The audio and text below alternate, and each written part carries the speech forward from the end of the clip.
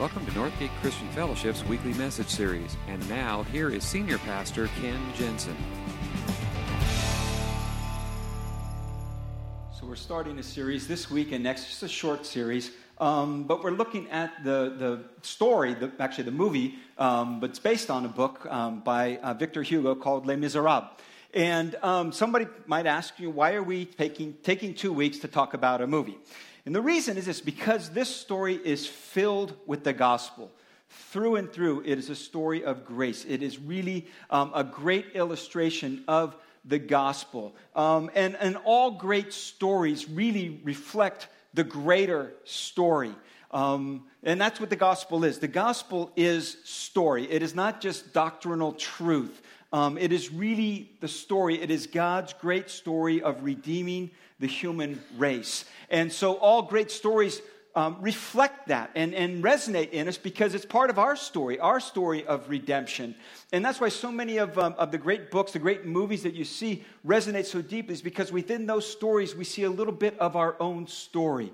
One of my favorite movies, The Matrix. Anybody remember that? It's been out quite a while now, but it's a story about a guy who has come, that there's a whole society that is living under the illusion that they are living life, but they're actually just plugged into the matrix. And this one guy gets freed of the matrix and experiences real life, and it's really about trying to bring that real life to everybody, that there's a life beyond the shadow of life that we live here on this earth. It's an incredibly powerful story.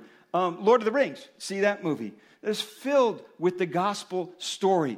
Frodo must make this journey into the very depths of the Dark Lord kingdom and destroy his power by destroying this ring. It's a story of redemption. It's a story of hope. The Chronicles of Narnia. It's another one of those. If you've seen that movie. Aslan, the lion, lays down his life on the stone tablet to redeem back the rebellious son, Edmund. It's just another one of those great stories. Dumb and Dumber. Anybody seen the movie Dumb and Dumber? There is no gospel in Dumb or Dumber, okay? It's just a dumb movie. But most great stories reflect God's greater story. And Les Mis is one of those stories. It is just filled with this message of grace. And the Apostle Paul wrote a lot to all of the different churches around the Mediterranean of his time about this message of grace. He wrote to the Ephesian church these words. If you want to turn there and follow with me, it's in Ephesians chapter 2. Which is just really a letter from the Apostle Paul to this church. He writes these words. As for you, you were dead in your transgressions and sins, in which you used to live when you followed the ways of the world and the ruler of the kingdom of the air, the Spirit who is now at work in those who are disobedient. All of us lived among them at one time, gratifying the cravings of our flesh and following its desires and thoughts. Like the rest, we were by nature deserving of wrath.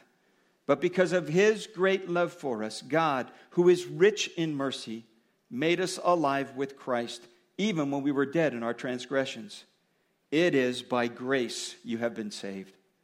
And God raised us up with Christ and seated us with him in the heavenly realms in Christ Jesus, in order that in the coming ages he might show the incomparable riches of his grace expressed in his kindness to us in Christ Jesus. For it is by grace you have been saved, through faith.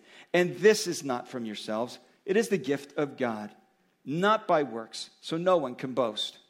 For we are God's handiwork, created in Christ Jesus to do good works, which God prepared in advance for us to do.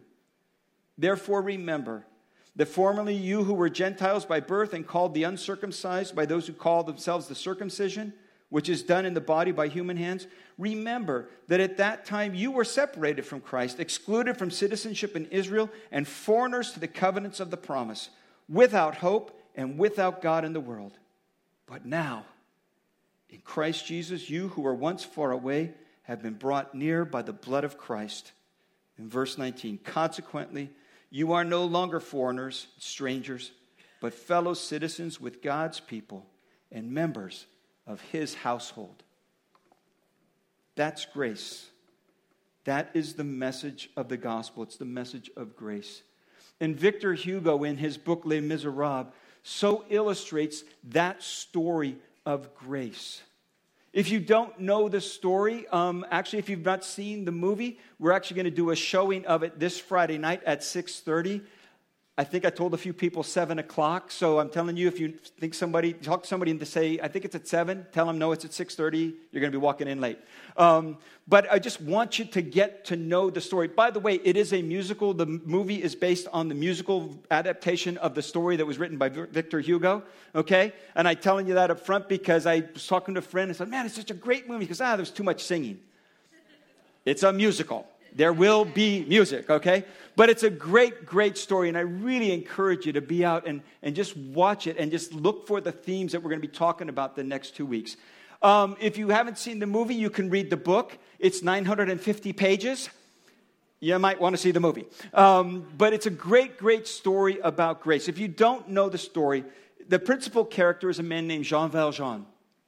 It comes at the end of the French Revolution. And Jean Valjean has been a convict. He has spent 19 years in prison for stealing a loaf of bread, which he stole to be able to provide food for his sister's children. But he was caught, he was put in prison, and because of his numerous escape attempts, he ends up spending 19 years of his life, in the prime of his life, 19 years in prison. And the movie comes in just as he is being released from prison. And he has to report for probation in a city in northern France. And so he is making his way to that city to report for probation. And he comes to the village of Digne. In the village of Digne, he is just looking for a night's lodging, a place to stay on his journey. And at every turn, because he's got these papers, and every time they look at his papers, they find out he's a convict. No one will give him a place to stay. The innkeeper won't give him a place to stay. The hostelry won't give him a place to stay. He even resorts to trying to sleep in a doghouse, and the dog chases him away.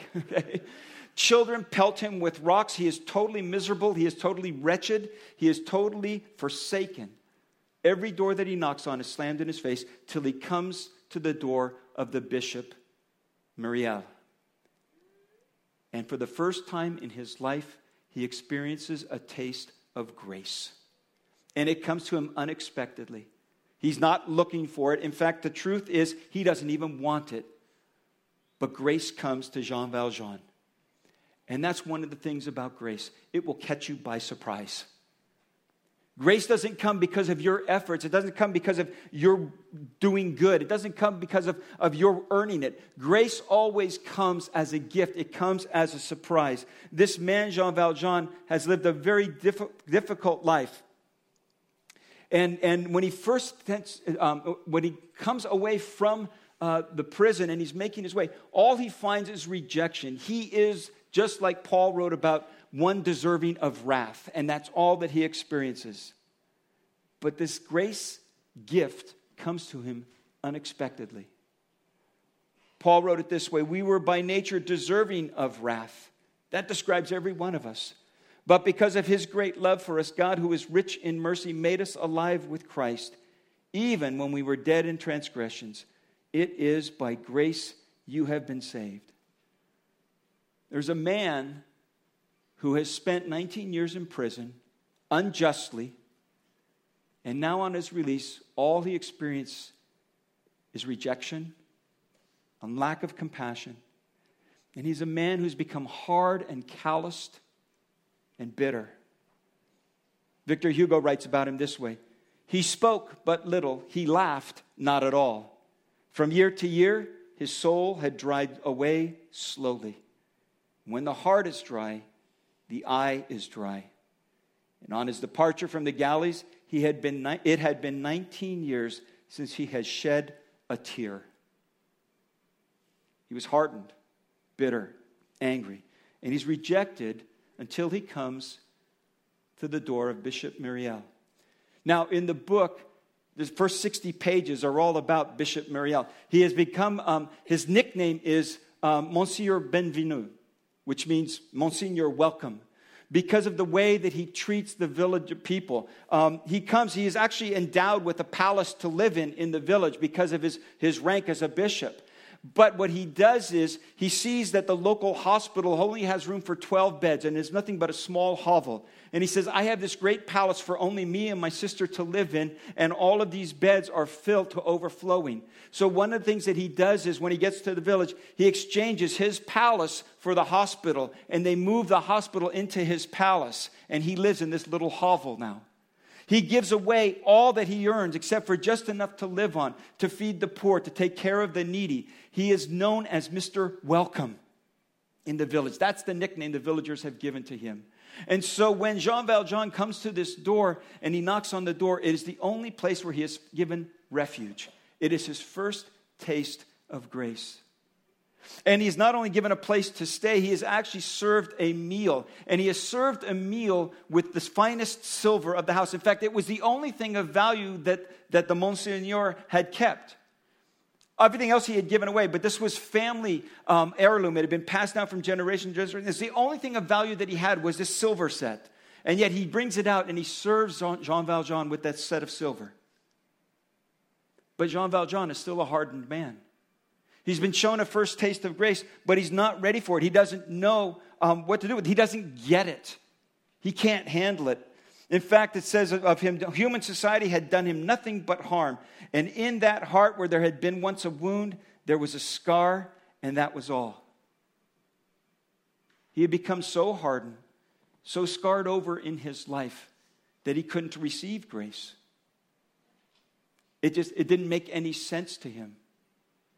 In fact, he was angry at society. He was angry at God. He felt like everyone had done him wrong. God had done him wrong. And so he is angry, he is hard, he is bitter against everyone. And in the middle of the night, what he does is he wakes up, he goes to the cabinet where that precious silver has been stored, and he empties the cabinet into his sack and sneaks off in the middle of the night, burglarizing and taking the only thing of value the Monsignor had. He's arrested.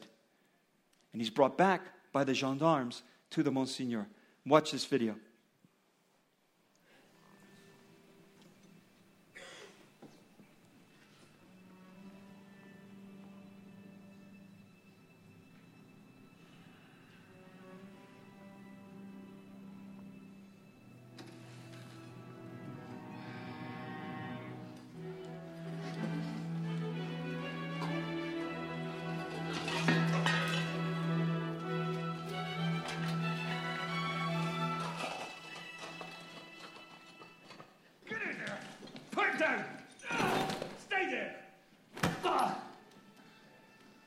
Monsignor, we have your silver. We caught this man red-handed. You had the nerve to say you gave him this. That is right. But my friend, you left so early.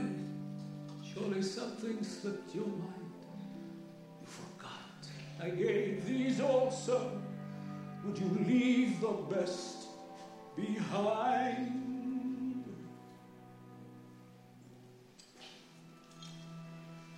Monsieur, listen. This man has spoken true. I commend you for your duty. Now God's blessing go with you. But remember this, my brother.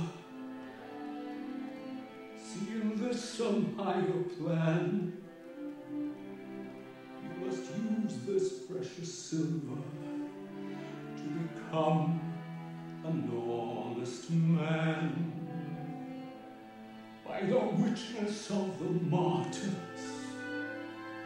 by the passion and the blood, God has raised you out of darkness. I have saved your soul for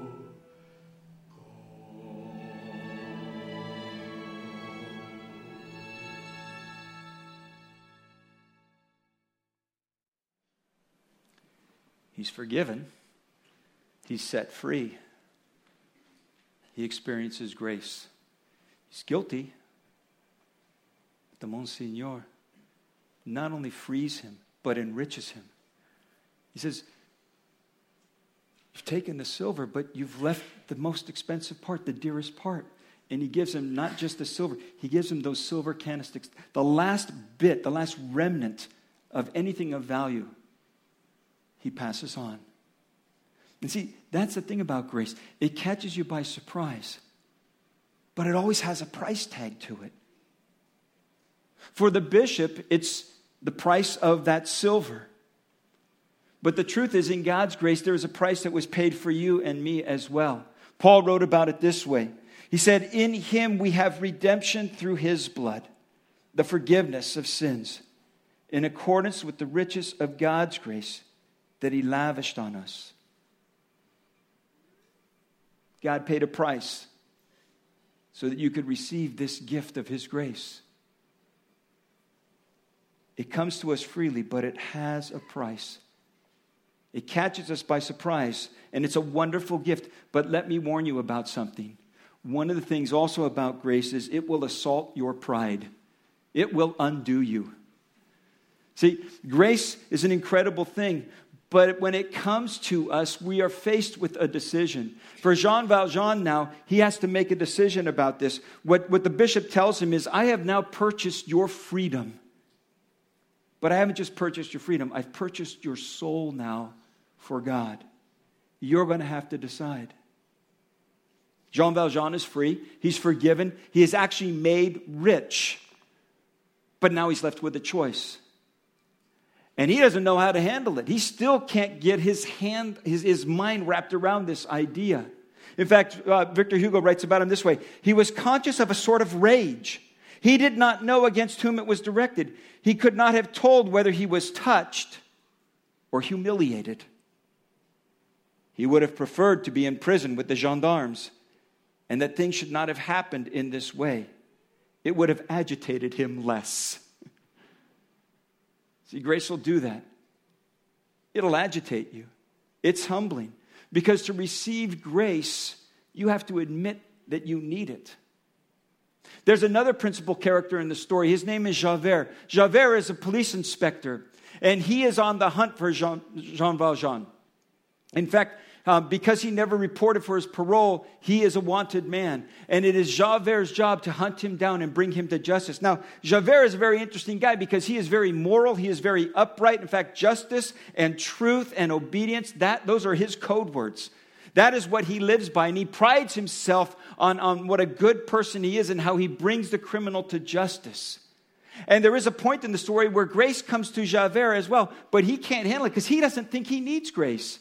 See, it's easy to see the need for grace in someone like Jean Valjean, who is a convict, who is a prisoner, who is a no-good. It's easy to look at someone like that and say, yeah, they need grace. And the trouble is most of us are more like Javert. Yeah, I got a few faults. Yeah, I don't quite have it all together. I'm not perfect, but I'm pretty good. And Javert can't handle the idea of grace either. Because you see, for grace to redeem you, it has to undo you first. It has to undo you of your pride, your self-righteousness, your judgmentalism. Because to truly become a recipient of grace, you have to admit that you need it. Interesting thing about Javert is the reason that he is so morally upright is he was born in a prison. His father was a convict. His mother was a gypsy fortune teller. And he is determined to live his life and make himself a better person than his parents. And that's why he is such a moral, upstanding person. And he thinks of himself that way. His whole life hung on these two words, watchfulness and supervision. He covered with scorn, aversion, and disgust everyone who had crossed the legal threshold of evil. He was absolute and admitted no exceptions. And in the movie, he comes to this point in which he is wrestling with this idea of grace because he is right. He has always been on God's side. He sees his pursuit of justice in people as a divine calling. And when he gets faced with this idea of grace, he cannot possibly see how anyone could ever receive forgiveness. If you've fallen, and there is no hope for you. And there is a song that Javert sings, and if you watch this scene, he walks on a precipice. He walks on the walls of this huge building. And just Visually, he is tossed with this idea of justice and grace, condemnation and mercy. And he can't get a handle on it. Watch this clip.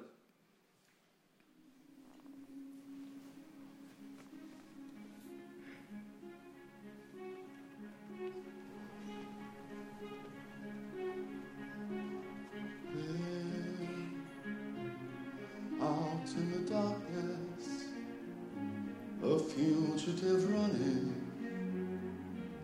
fallen from God, fallen from grace. God be my witness, I never shall yield till we come face to face, till we come face to face. He knows his way in the dark, mine is the way of the Lord. Those who follow the path of the righteous shall have their reward. And if they fall as Lucifer fell, the flames, the soul. Stars in your multitude, scarce to be counted, filling the darkness with order and light. You are the sentinels, silent and sure, keeping watch in the night, keeping watch in the night. You know your place in the sky, you hold your course and your aim, and each in your season returns and returns, and is always the same. And if you fall as Lucifer fell, you fall in flame. And so it must be, for so it is written on the doorway to paradise, that those who falter and those who fall must pay the price.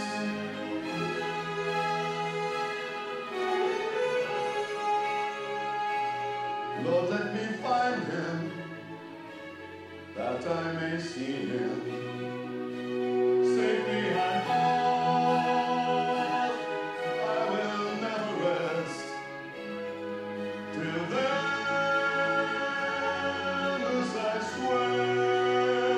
this I swear by the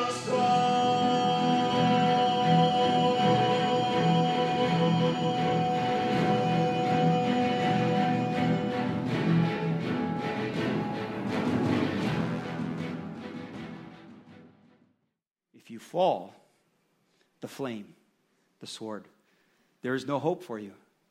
That's Javert's credo. And he has made himself morally upright and superior to everyone else because he thinks he's on the side of God. Paul wrote, "It is by grace you have been saved through faith, and this is not from yourselves. It is the gift of God, not by works, so no one can boast." Grace will be unsettling. Grace will have to destroy your pride, your self-righteousness, your superiority before it can redeem you for life. And I wonder if you've done that. If you've ever come to the point to admit, I will never be good enough. All of my efforts will always come short. Grace will be a constant assault on your pride. Paul wrote this. He said, remember. And this is important. Remember, at that time you were separated from Christ, excluded from citizenship in Israel, and foreigners to the covenants of promise, without hope, without God in the world. You will never be too good for grace. And you will never outlive your need for grace. And Paul says, never forget that. You are not where you are with God because of your efforts. This is where you were. You needed grace. Grace will surprise you. Grace will undo you. And grace will make you better than you want to be. Grace not only redeems our lives, grace reshapes our lives. The grace of the candlesticks shown to Jean Valjean stays with him for the rest of his life. It becomes pivotal to his life. It is the turning moment for him. And he remembers the bishop's words. The bishop's words, these are great. I love this. It's in the book. It's not in the movie. It should have been in the movie. Do not forget, he says, never forget that you have promised to use this money in becoming an honest man. And here's the line I love. Jean Valjean, who had no recollection of ever having promised anything, remained speechless. I didn't know I made that promise. See, grace will make you better than you want to be.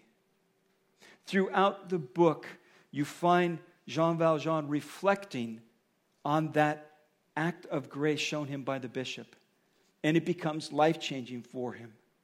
And not because he is doing some kind of penance, not because he's trying to make up for his past. It is a response to grace. In the book, you find it over and over and again that he reflects on becoming the person that the bishop wanted him to be.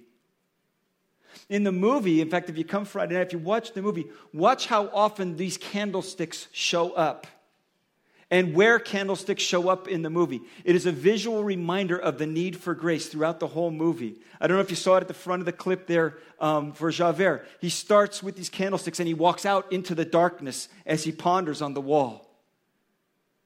Those candlesticks represent the light of grace. And grace begins to shape you. That one act of grace becomes life-changing for him, not because he's doing penance. Victor Hugo writes, he was a totally different man. What the bishop had wished to make him, that he carried out. It was more than a transformation. It was a transfiguration. It changed his life.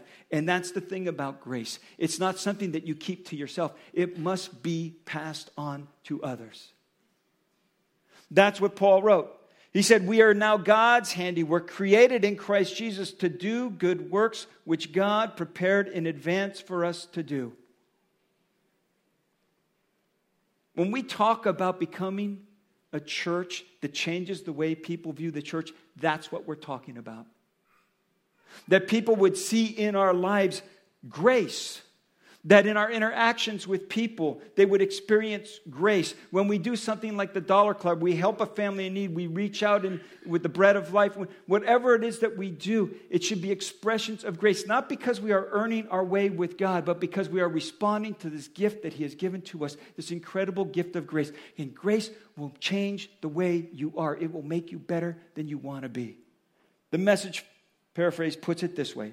He creates each of us by Christ Jesus to join Him in the work He does. The good work He has gotten ready for us to do. The work we had better be doing. Would you bow your heads with me?